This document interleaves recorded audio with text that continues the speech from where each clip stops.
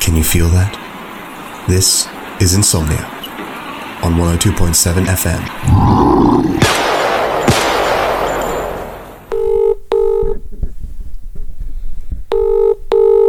This is 102.7 FM. You're speaking with Sifu.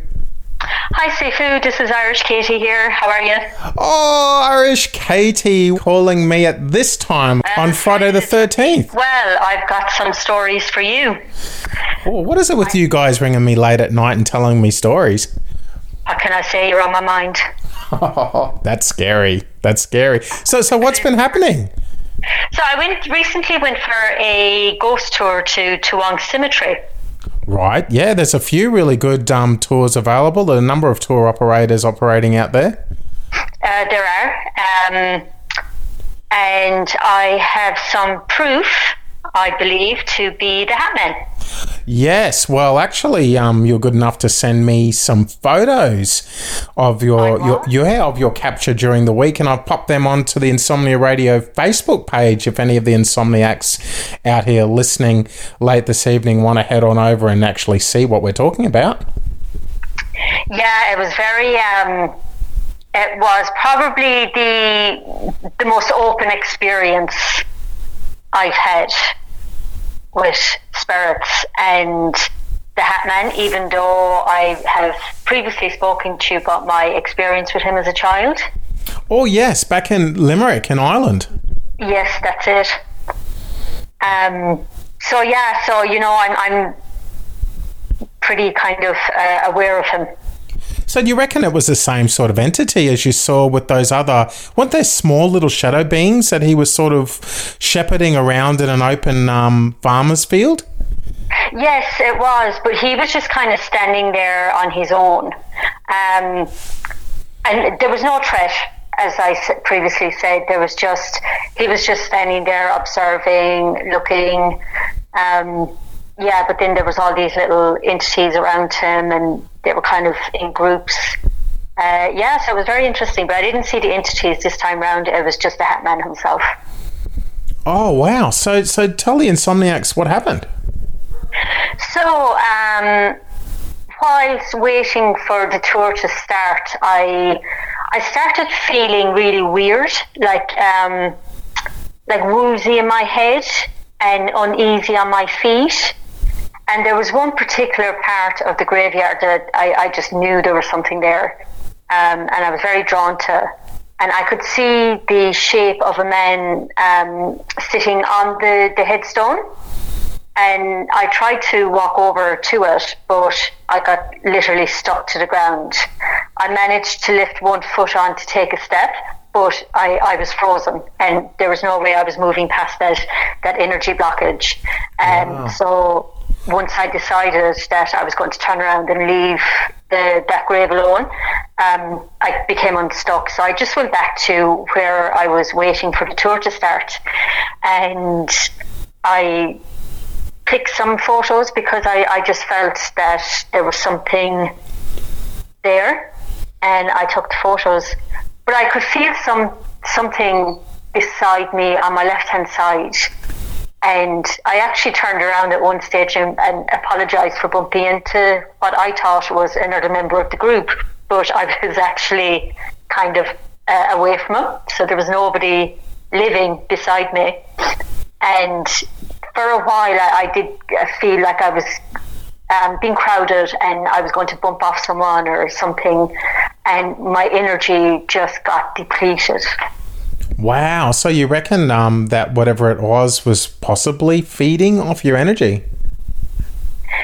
It could have been. I do know there was a couple of people in that group where I found their energy a bit off, so that's why I kind of stayed towards the back of the group. Not saying they were bad people or anything, it was just, you know, sometimes your energies just don't connect.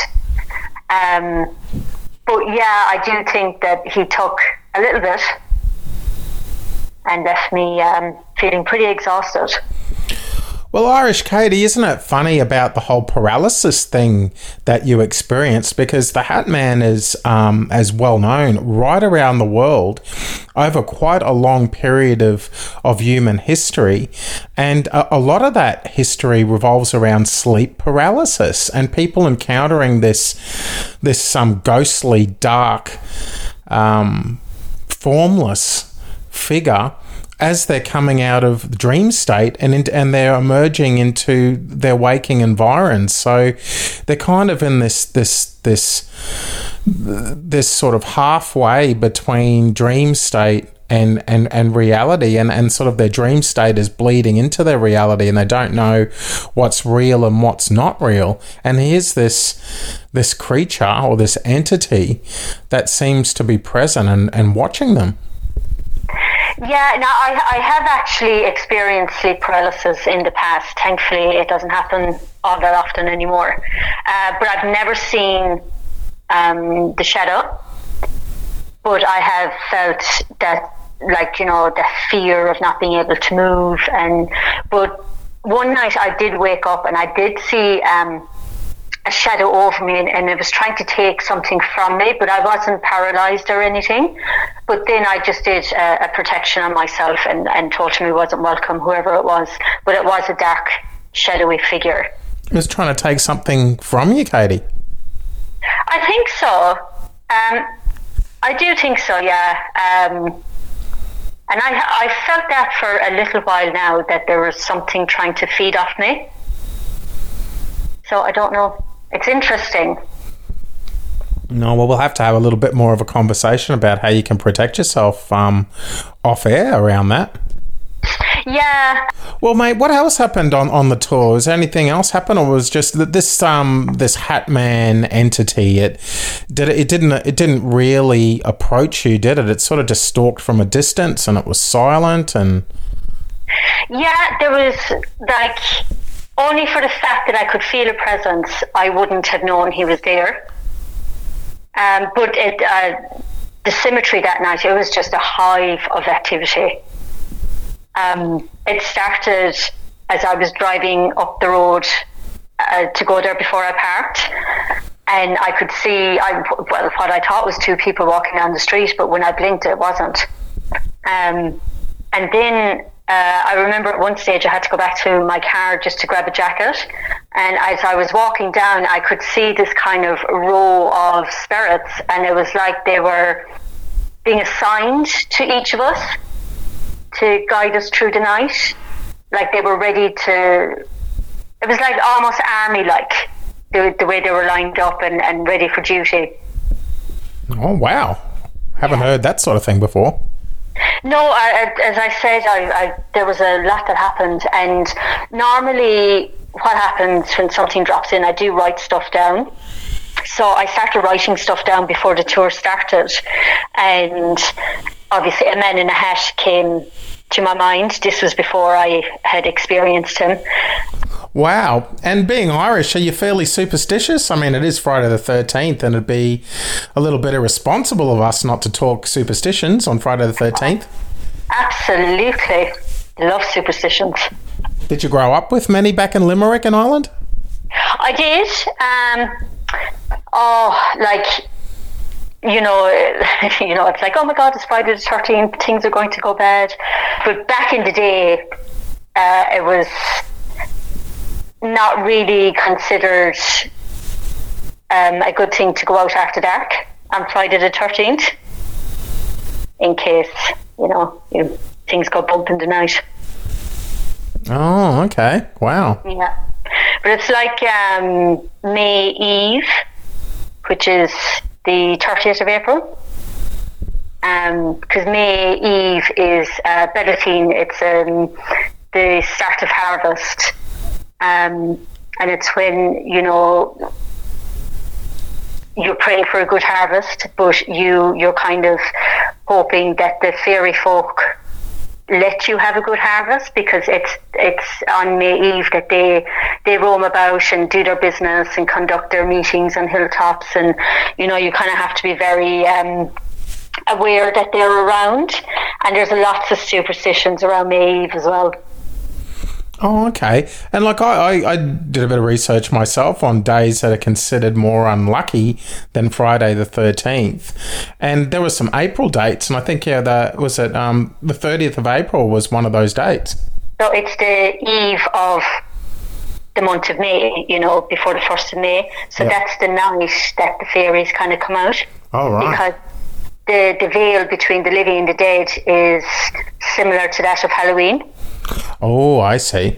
Yeah, so that used to be a massive pagan festival. You'd light your bonfires, you'd have this ribbon dancing pole that, young girls used to dance around, and you'd have flowers on your windowsills, or farmers would put branches of willow trees, I think it was,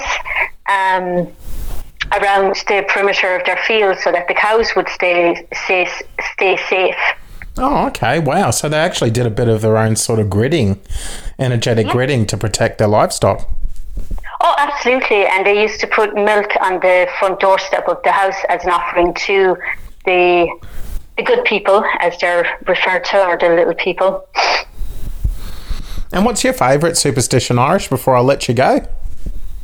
I definitely think it's May Eve, because they're tricksters, and apparently, like, if you hand a raw egg to somebody, that means they're going to have bad luck. So that's a bit of fun,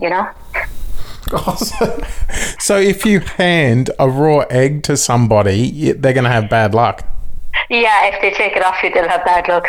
So how do you get around that if you're going to give someone an egg? Just kind of catch them in mid-conversation so they don't really know what you're doing. You just say, oh, here, will you hold this for me? And then they hold a raw egg. That's just horrible. That's really evil stuff that you're talking about there. Yes, it is. Well, you get up to all the best things, and thank you very much for sharing that experience with the alleged Hatman of Toowong Cemetery. And I guess it's really, if people are into that sort of thing and want to have a similar experience, there are several tour operators that are bona fide and really good at what they do, that are operating out of Toowong Cemetery and other major cemeteries in the Brisbane area. So you got to do yourself a favour and look them up and do them all. Oh, absolutely. I mean, walking through graveyards or cemeteries, it's one of my favourite pastimes, and especially when I'm at home, because we've a bit of an older heritage than Australia. Yeah, that's right. I mean, it must be absolutely magical walking through some of the old resting places in Ireland. Oh, absolutely. Well, mate, that's absolutely awesome. I love hearing from you, and thank you very much for reaching out and giving me a call late at night on this Friday the 13th. And have you had a fairly free day of bad luck? So far, so good. The night is still young. Well, it is. So to make sure you're all tucked away at home, safe in bed. I will. I might go back to Toowong and meet the Hatman again. Oh, well, we never know. Maybe something tells me that we're going to be hearing a lot more about that Hatman of Toowong Cemetery in weeks to come. Yeah. Mm-hmm. Good night, my lovely. Thank you so much for calling. No problem, and thank you for having me.